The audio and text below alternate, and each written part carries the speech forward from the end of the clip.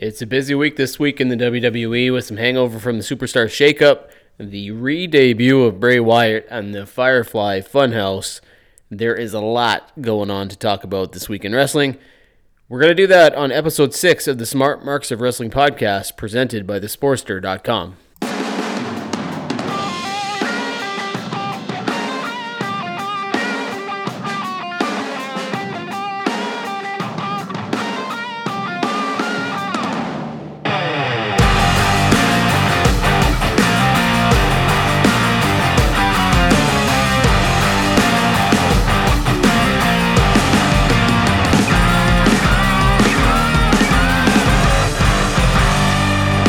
We are live on location. I am at the gym, and Brandon is probably at his desk at his office on the phone. Brandon, how are you doing today?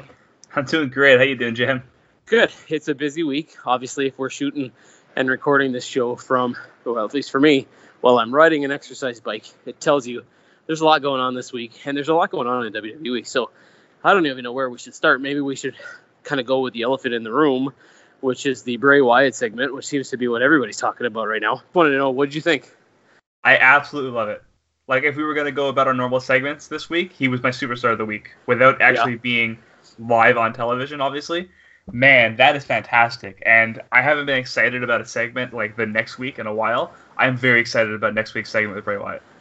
Yeah, I'm with you. The only reason that I'm even 90-10, 90 in favor and 10 not, because I like the old Bray Wyatt. Right. I was a very big fan of Bray, and I thought he got a raw deal in terms of how they dropped the ball with him and all that kind of stuff. But I'm loving this new one. I was so worried seeing those vignettes and the puppets and things like that and going, oh my God, what are they going to do with him? And how bad is this going to be? And then to see what they did. And I don't know. I mean, I wrote an article about it. I don't know if you had a chance to read it, but people aren't really noticing, I don't think, how many details and Easter eggs are hidden in those, I don't know what it is, 3 minutes? Yeah, it's not very long, but it feels like it's very long in a good way. Well, there's just so much content and dissect, and maybe they didn't do it on purpose, and maybe they did, but they gave you the ability to talk about it. It's like watching a movie. Avengers Endgame is coming out this weekend. Everybody's talking about that, the Easter eggs and all the things that went into the previews. That's kind of what this feels like. You know, Bray Wyatt segment is so cool and so neat, and there's so many things in there to dissect and take apart that all you can do is talk about it. What did you think about the fact that it sounds like already there's some potential disruption from shareholders, stockholders about this whole thing? It's to be expected, right? Anything fun is always going to get a reaction like that. Anyone that's watching WWE and is actually looking for a positive influence on your kid, you're not watching the right show. I think people are always going to complain about things. It's a shame that Vince McMahon usually listens to the stockholders, which I understand. Obviously, you want to make sure that the people making you money are the reason that you keep going and you do things the way you do it. But it's a shame that this could have an effect on it, and I hope it doesn't actually like dampen things down. Bray Wyatt's response was really good, so it makes me feel optimistic that there won't be any backlash from it. But I mean, you never know. I think it's a joke that there's any backlash because it was just fantastic. But we'll see. Yeah, in a way, I get it. I mean, the idea that there's a cult leader inviting children into, you know, his home and it's a PG product. But I think people need to separate the fact that a PG product does not necessarily mean child-friendly all the time. You know, that's not exactly what they're going for here. And they do need to push the envelope every once in a while. And this is that. And I'm glad that potentially while his tweets and social media things are very generic and cryptic in their nature, and he doesn't say, hey, we have a problem with the shareholders, he does refer to them. And it sounds like it's all good. I mean, it's hard. You got to read between the lines a little bit. Mm-hmm. But it looks like he's going to go ahead with it. And I would hope so. I mean, they got, I don't know what it's at now, but the YouTube video, millions of views. The most viral thing they've done in I don't know how long. And it looks like they've landed on a winner here. Yeah, Bray Wyatt, I was actually surprised. I looked at his Twitter. He has over 1 million followers. He's one of the most followed superstars and wrestlers in general on the planet. Like, that guy is doing well for himself. The guy has always been very impressive on social media because he's been very he knows his character and he knows what he is. And with this character, like, he's one of the most talented people on the mic I've seen in any industry ever. And that's saying a lot considering some of the characters that we've seen in WWE. He knows what he's doing, and it really makes you think, wow, they wasted it when he was Husky Harris for a while, eh? Like, this guy is so good on the microphone and so good with his character. Like, yowie, wowie, did you miss me? Like, the whole thing was tremendous. Yeah, and I don't think that WWE knew at the time what they had when he was Husky Harris, and he was in as part of Nexus and the background there. Yeah. When you're coming in with a dozen people, it's hard to separate yourself a little bit, and that was really a showcase for Wade Barrett, and then eventually CM Punk, and all that kind of stuff. And Husky sort of fell in the background, but once they gave him a voice and a microphone, you got to really see how talented he is. And if there's anybody that can pull this off, it's going to be Bray Wyatt. What do you say to people who saw this promo and freaked out immediately and said, this is terrible? I mean, I guess I can understand why they'd be reluctant to like it. It's different, right? And different isn't always good, but it's definitely not always bad either. And I thought that this was a nice change of pace. For people that often complain about the same thing we talk about, where we want to be surprised with certain things, they also don't like being surprised. So it's weird. Like, I like being surprised, like I said. And I'm not going to be a hypocrite and say, oh, well, this was bad. They surprised me. I think it's great, and it was done well. I can understand, again, like I said, people that don't want to be surprised like that. They don't want to see the change. But I think this has a lot of very, very good potential. Yeah, for fans that complain a lot that they're getting Becky Lynch and Charlotte again, yeah, and they want change. They see change like this, which is drastically different than anything else that WWE has done in a long time. And they start to complain immediately. So it'll be funny.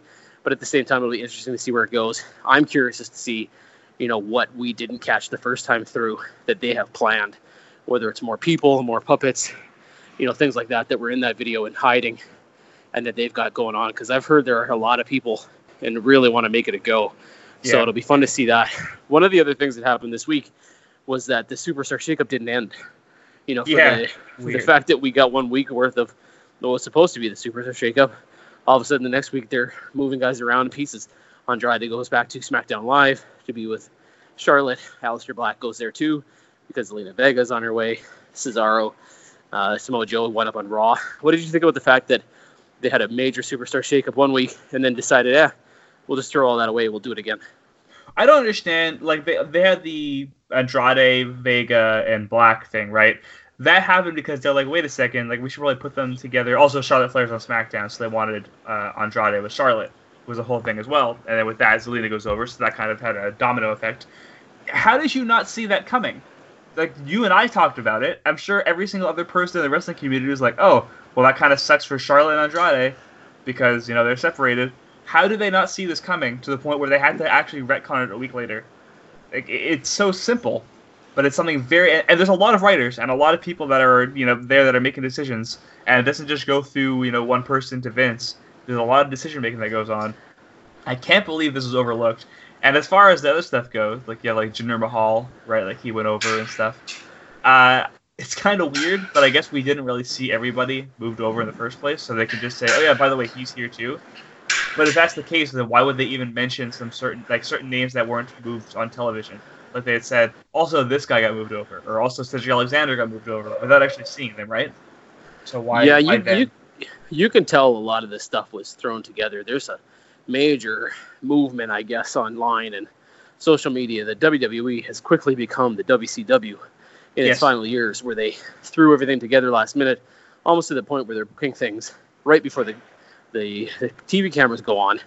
I mean, I read a report that 4 minutes prior to Raw, they were still finalizing the script. That's not a very good sign, and it makes sense if that's what's happening as to why these guys are slipping through the cracks and you have to change your mind and move things around. I just get a sense that this is, a result of them not being planned out as well as they would like to be.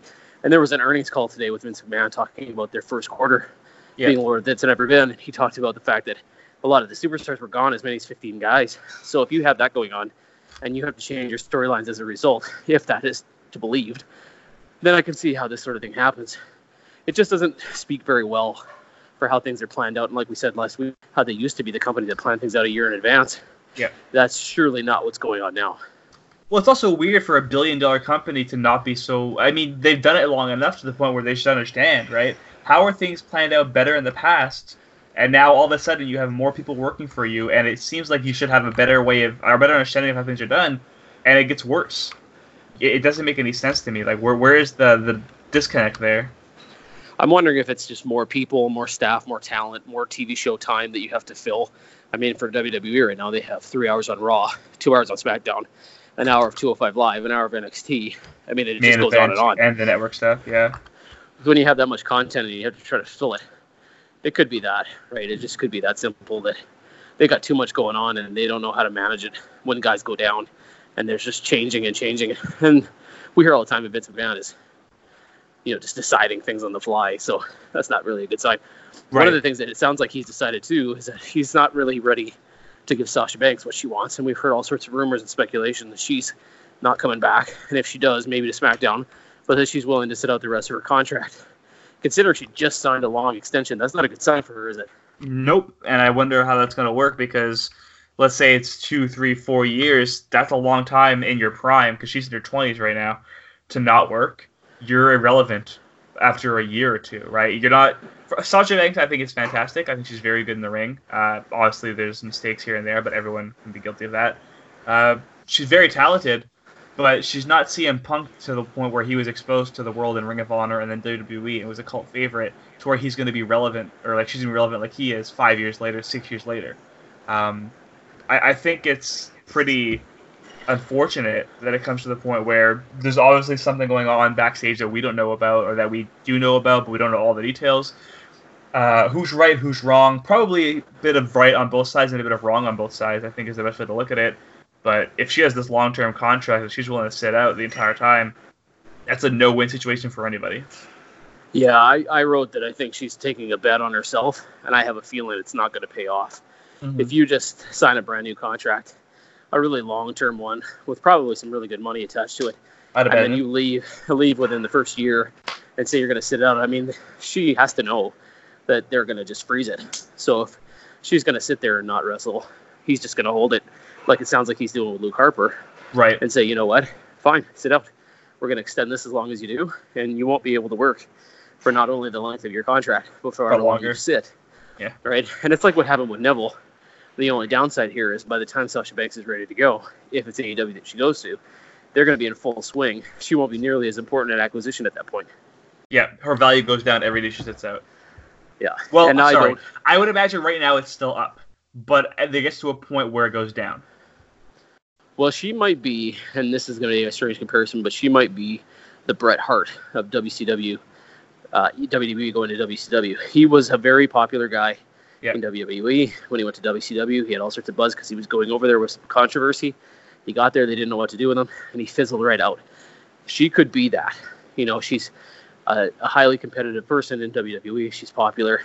But if she doesn't go over there right away, anything that you could use her for, and the buzz of her leaving and the controversy goes away, the more and more she's out of the picture. And AEW might not have a use for her at that point. Yeah. The only thing there is I think that when Bret Hart went to WCW, they were already way past their prime of what they were. Like we said, like the decision making. You don't want to ever be compared to like end of the days WCW. I'm cautiously optimistic about AEW. I know that seems like it's a little ridiculous to be so optimistic about a company that's, I mean, they haven't done anything yet, right? They've done literally nothing but sign people, and I mean, apparently they have a TV deal, but we haven't actually heard details about it yet. So when it comes, I mean, specific details, we've heard some details that are reported. But in the end, I think that AEW seems to be structured better than WCW was at the end. So even if Sasha Banks gets moved there, it won't be as bad as Bret Hart, where they didn't know what to do with him. Especially because you'd imagine, and this is going to sound weird because I know they have 4 specific people and Chris Jericho, so 5, under contract who are labeled as executive producers. Not Jericho by title, but I'd imagine he has a lot of pull backstage, especially with the cons. So it's not like WCW where you had certain people pulling the strings backstage, but at the same time, AEW does have certain people that are, if they want to, can pull strings backstage. So yeah. I don't really know what the dynamic's going to be there, but you did mention Luke Harper, and he right now, I mean, they've extended his contract because it was frozen over. This is the newest report. He wants out. He made it public that he wants out, and they're saying, no, we're keeping you. Yeah, it'll be interesting to see if they use him or if they just say, you know what, that's not the way to go about telling people that you want out of this thing, so sit here. And hopefully that's not the case, and hopefully they find a use for him.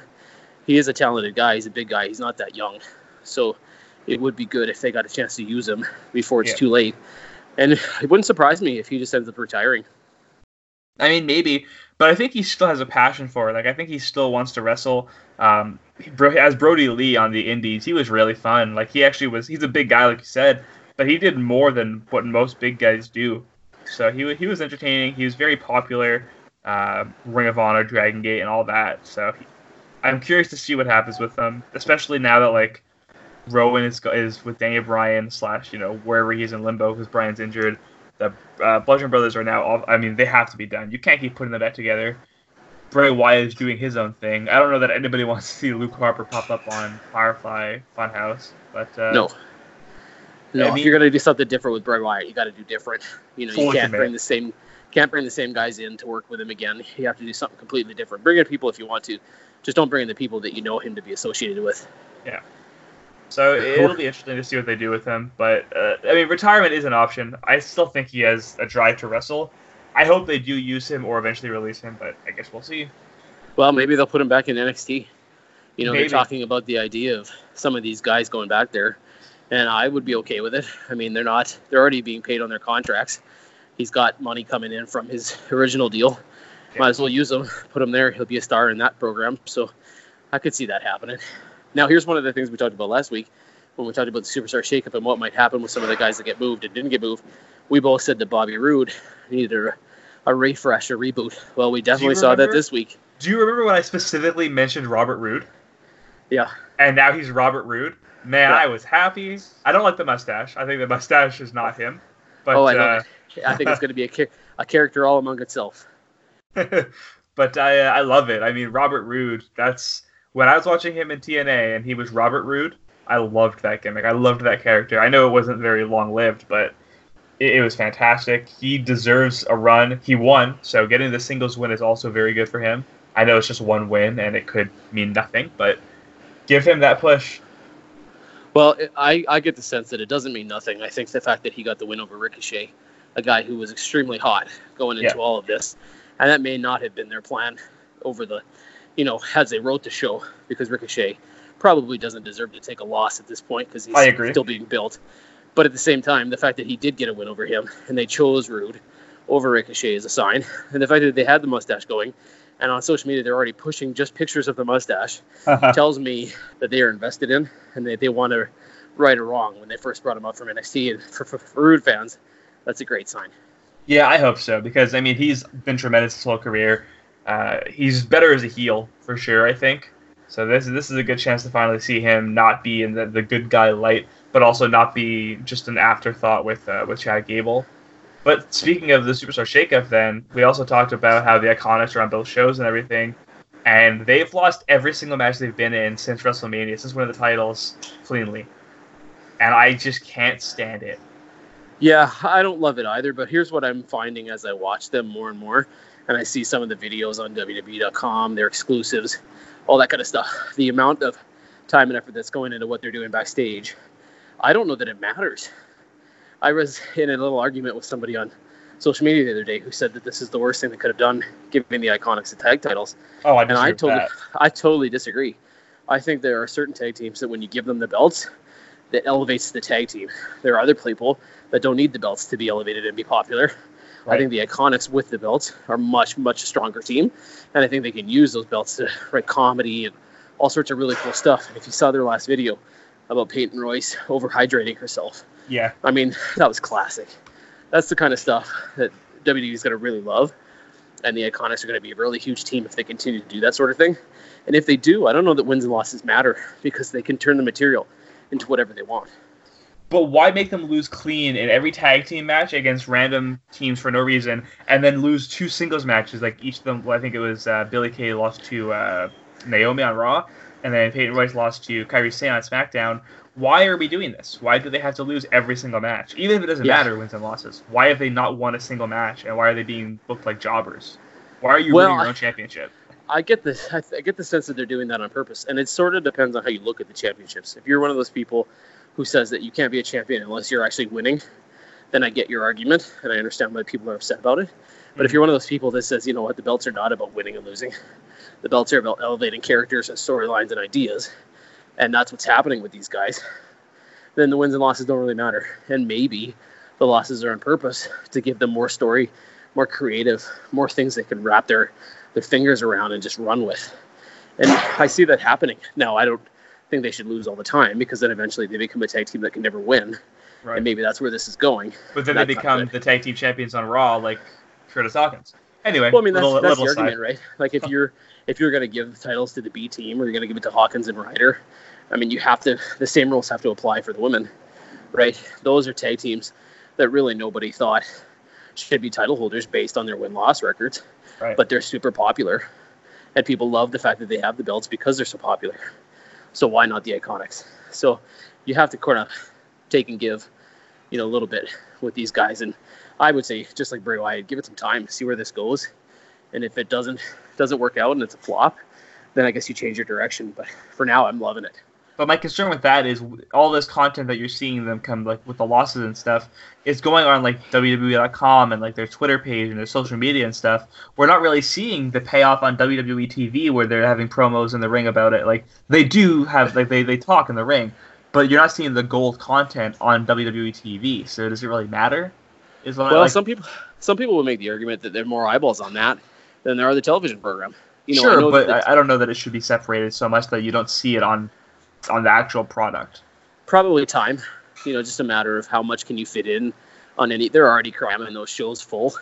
Yeah. So if you want to give them the creative freedom to do a 2-minute segment on video, you can't really do it on television where you have to fit everybody in and worry about commercials and sponsors. On WWE.com, they can do whatever they want. Right. I'm sure that's part of it. What did you think about Aleister Black? He moved over to SmackDown, had some sort of a cryptic little promo there. Kind of reminded me of Jake Roberts' promos where he talks real quiet. What do you think of that one? Yeah, Aleister Black's always been like a dark character, and now we're finally getting to see character work from him. Because when he went on WWE, when he went to the main roster in WWE, he was just a tag team wrestler, and all the main roster fans, because most of the people that watch WWE, like the actual product, they're not watching NXT every week, right? They're not seeing the character development. They're not seeing what these guys did before. I don't know how much the crossover actually is there, but as far as that goes, all we knew about him as fans that didn't watch NXT was, okay, well, this guy is, he's a dark guy and he kicks, and whatever the announcers would have told us. But now, I'm sure you've seen him in NXT and I've seen him in NXT, and anyone that got to see him as a champion and leading up to that run and everything, we know what he's able to do on the mic, and we know that he's very capable as a character. He's getting to stretch his legs a little bit with like those promos, or at least the one promo we saw already. And like you said, yeah, it was very dark, and it was very reminiscent of like the Jake Roberts, where it was kind of sinister almost, right? Yeah, it'll be interesting. I'm not sure where they're going with it, if they're going to take away from the character that we learned about in NXT, or if they're going in a new direction. I'm not sure exactly what to make of it yet, but like Rude, like Bray Wyatt, like all these other things, you sort of have to give it time and see where it goes. Yeah. Was there anybody that you thought was forgotten about? Anybody that they sort of ignored over the last 2 weeks that you're like, oh man, where'd those guys go? Off the top of my head, I don't know. There definitely is at least one or two, I'm sure. I just can't think of anyone right now. Drew McIntyre, I thought, got the real short end of the stick on Raw. I know that they're obviously trying to push Baron Corbin a bit, and they probably didn't want to have Miz or McIntyre lose to AJ Styles clean. So they ended up making Corbin the guy that faced AJ Styles to then eventually become the number one contender. But it was very weird to me then that, like, how do you explain McIntyre not winning that match, or Miz not winning that match, and Baron Corbin actually winning it? I know, I said, they probably have the reasons to why it was done, but it seems very unlikely that Corbin would beat them in any situation. So I thought that he got short of the stick there, McIntyre. Sure, I get the sense that this is a chosen guy by Vince and some of the writers is the guy that has the most heel heat. People hate him. They like to see him lose. And it's a whole lot easier to get AJ Styles. He's already over. But when he beats Baron Corbin, it's pretty exciting for fans, right? And that could be just that simple. AJ Styles is one of those guys, like the exact opposite of what you said, where like a team needs a championship sometimes. AJ Styles, and I mentioned it before, he's the kind of guy that doesn't need a championship to be as over as he is. The Miz also kind of feels that way now, don't you think?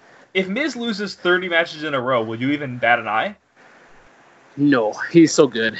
Exactly. Turning whatever he's given into something people can enjoy and he can work with, that it really doesn't matter. I mean, I like him with the title because I think, like he says, he makes it more relevant. I agree. And it's fun to watch him and cheat his way. But if he's going to be a babyface, I have no desire to see him with a belt. Yeah. I mean, the babyface, he's not bad with it, but he's such a good heel. Maybe one of the best heels in the history of the company. Because he doesn't have to do, like... It's not like one of those character things where he would stick a fork in your forehead or he'd like, make a snake bite you, right? but he's just so good with his words and with his like. It reminds me almost of Edge, where he was just very conniving at all times, and you never know what you're going to get with him, and you can't trust him, you can't turn your back on him, and I think he's just a tremendous heel. Yeah. One of the people that I thought was really impressive this week was Bayley. Did you happen to see her promo with Charlotte Flair? Yeah, Bayley, I mean, she's really taken this Sasha Banks thing with a grain of salt and moving forward and saying, hey, yeah, that's funny I'm to talented. watch, hey? It's like she sort of was wrapped into it at first. The whole big buzz was that both she and Sasha Banks were on the floor making a ruckus and causing a stir. Well, one has left and hasn't showed up since. The other one's been on every episode of programming since WrestleMania 35. And she seems very, very much like she's gung-ho company pro, doing what you ask me to do, taking the ball, trying to run with it. She only had a couple seconds in that promo with Charlotte Flair, but she did a fantastic job. Yeah, she's very talented, and again, anyone that watched her at NXT knows that she can carry a division.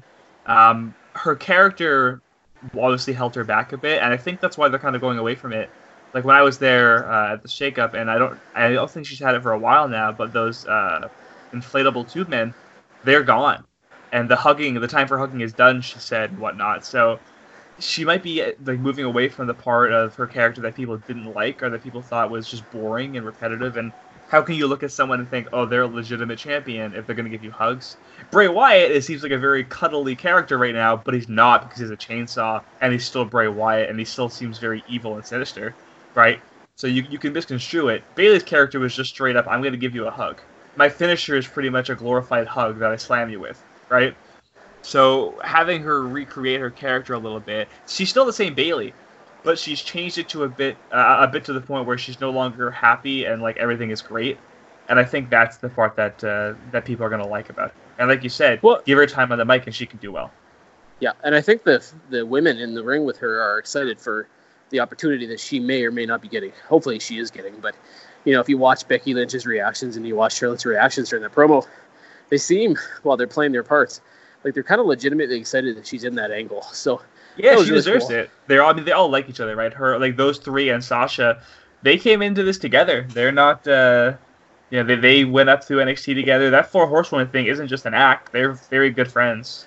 So, well, and it'll be interesting to see how quickly Sasha's outed from that group. Like I think they'll be very close to her and they're in a way rooting for her. But at the same time, they understand business is business, and there are certain things you can and cannot do. Yeah. And it'll be interesting to see how quickly Sasha feels like she's not part of that foursome anymore, and whether or not that has any, pressure or what have you on coming back to WWE. Yeah. Do you think Becky Lynch is being overexposed?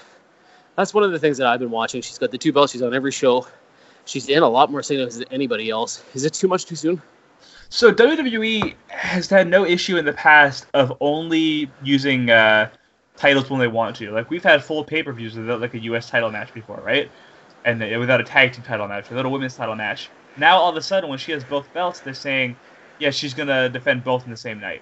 I think that's fine for the first pay-per-view. It's kind of a thing to say like, hey, she can do both. I will say this: I'm not as excited when she comes to the ring anymore. Yeah. So, and that's a bad thing because I'm excited. Don't get me wrong. I think she's still tremendous. But I also don't know how you can keep using her like this and keep her like with the appeal. No one is saying that Star Wars or that, the MCU, the Marvel Cinematic Universe are boring. But people are getting burned out on them a little bit because they watch so much content constantly coming out at them that eventually it's just like, all right, well, I need a break sometimes. And that's not to say it's bad. It's just to say that, hey, sometimes the absence is nice and it's needed because it makes you want it more. Absence makes the heart grow fonder, right? Right. So I don't know. I think she's tremendous. I think that Lacey Evans needs this push, but I think that she's still very green in the ring. So I can't see her winning it yet. Charlotte's probably not going to win it. So I can see Becky winning and retaining the belt in both matches. And then moving forward, maybe she drops like the Raw title to Lacey Evans, and then in SmackDown she just defends it. But at the same time, that doesn't make sense to me because you would imagine that they want her to be on Raw instead of SmackDown. So if she drops the Raw title but keeps the SmackDown title, then she's exclusively on SmackDown. But if she doesn't drop the Raw title, then Lacey Evans doesn't win the title, and then they end up not pushing who they want to push. So I'm confused as to how they're going to go about that, but that's good because I'd rather not know, like I say all the time. Well, one of the things that I noticed about Becky Lynch, and I might be wrong, but I think she's far more popular on social media than she is on WWE television. I think the fans love her, and they like to follow her outside of what's on TV, but she is not in the ring with her promos. She's not bad. She's good, but she's not like stone cold entertaining. So if you're going to put her on this much television, she needs to be saying something worthy and really fun and entertaining, and she's not happening. So if she's coming out to the ring and she's just delivering the same old week after week, I have a feeling that this is going to go downhill in the fast. So WWE needs to really be cautious of that. Too much Becky Lynch is just too much Becky Lynch. And have her go hard on social media. Have her ragging on people on Twitter and Instagram and everywhere you want to. People will love it. But that doesn't mean that you have to put her on TV 20 to 30 minutes a night, both Monday and Tuesday. And I think they're going to run the risk of doing it too much. And if they do, they could ruin a really good thing. Yeah, I like her in-ring work, and I like her promo work even better, I think. I think on the mic, she's tremendous. But at the same time, like you said, 20 to 30 minutes a night, even 10 to 15 minutes a night, getting a promo every single night, every single week, it's too much. And we've seen that with many people, and really just the product in general. 3 hours of Monday Night Raw, 75 superstars on each show, give or take. There's a lot. It's too much when you have the same person over and over and over and over again. It's kind of the opposite of the Iconics, right? It's weird. Yeah. No, I thought this was a much better week in terms of the production and the show, how entertaining it was versus last week. I got to see a lot more of what they tried to do last week sort of unfold this week. Yeah. I think there were still a lot of things that they could have done better, but at the same time, I thought it was a much more fluent show, even though it sounds like they just threw it together last minute. And that opening segment on Raw literally wrote itself, or they wrote it, seconds before those guys came out. And you could sort of tell. But at the same time, I thought it was a much better show than the Superstar Shakeups. Did you agree? Yeah, I mean, being there live changed my perception of it, but I think watching both on television after the fact, I can agree that these two were better. Especially, I mean, just the Firefly Funhouse alone, that made my entire week for wrestling content. Like, that thing was again, this wasn't thrown together on the spot, right?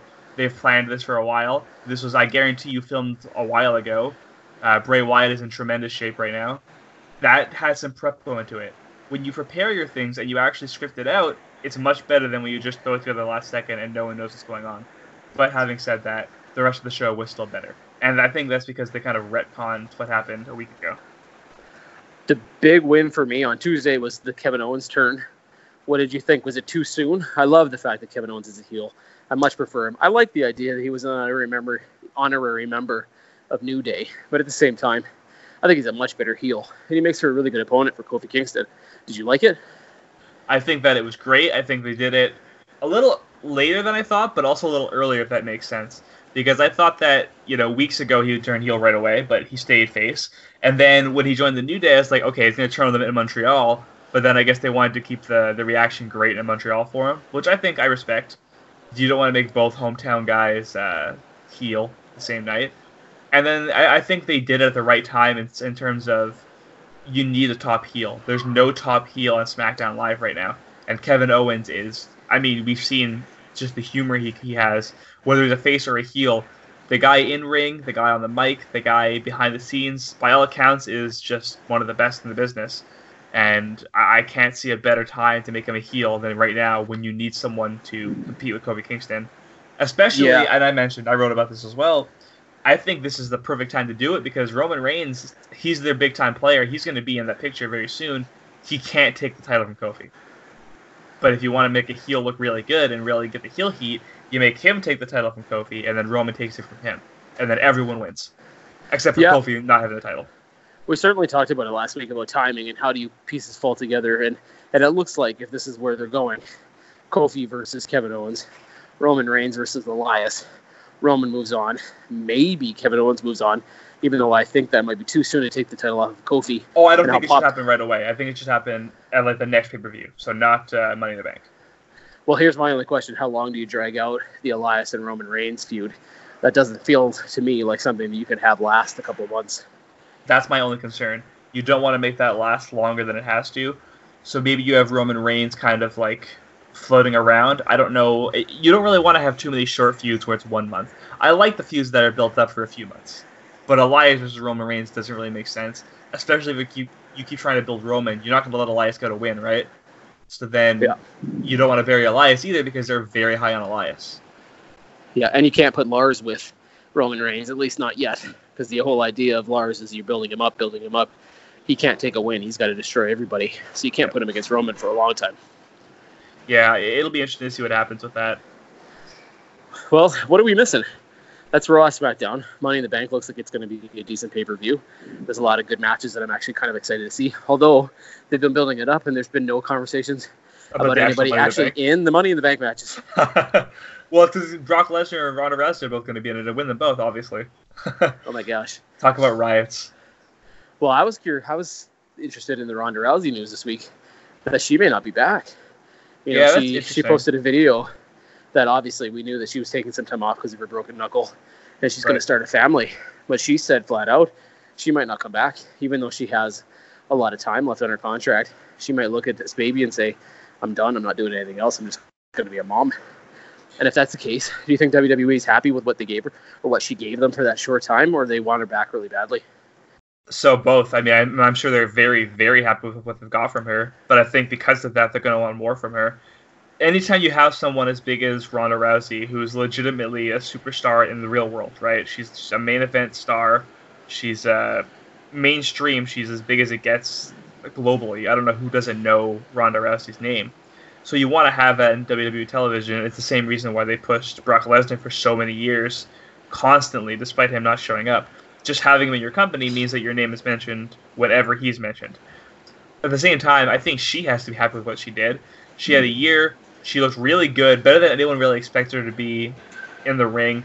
On the mic, she got better. I don't think she was great on the mic, but she was better than she was when she started, that's for sure. She got her babyface run where she got the crowd's reaction. She got a heel run where I think she did much better. And now, I mean, I guess we're going to see what the future takes for her. But yeah, she pretty much said, like, her future in WWE, like, it's up in the air, and it might not actually, it actually might be the end for it. So that shocked everybody, I think. I think everybody knew she was going to take time off, but no one could have expected her to say, hey, I'm done for good, especially considering there was reports about her maybe signing another, like, an extension once she has her, like, family and, like, the healing and everything sorted out. So, well, I don't know if she's done. You know, like, she talked about in the video that she had let them know that her plan was only to wrestle till November, and that because of the fact that they could main event WrestleMania, she stuck around. She must have had that conversation with them and said, you know, I'm only going to do short term, then I'm going to do a family. And they must have known. So they can't be too upset that she's now doing what she said she was going to do, which is taking time off. So maybe they looked at it and said, well, she's a huge marketing attraction. Yeah. Let's see what we can get. We'll stretch it as long as we can. And when she goes, she goes. And maybe they're just ready to say, you know what? Thank you for your time. We appreciate what you did. If you come back, you come back. If you don't, we'll move on. Yeah, I'm sure there's a lot of dialogue between the two parties regardless. I'm sure it wasn't just up in the air like, hey, I'm leaving, and they're like, wait, what? So I'm positive with it. When you're talking about that big of a star, with that much money that was invested, with that much time and promoting and marketing, there's no way that it was a spur of the moment, hey, I'm done. So behind the scenes, I guarantee you there's a lot more that happens. Well, it doesn't speak very highly for the likelihood that Becky Lynch will be taking on Ronda Rousey in a singles match next year at WrestleMania. It could be a one-off. I don't know how that would work the timing if she does, in fact, get pregnant. Oh, yeah, you're right. That's fair. Yeah, so That's she'll very have to get fair. in really good shape within weeks of having a baby. So it'll be interesting. Well, I think we're probably pretty good. I'm curious to see what's going to happen with Bray next week.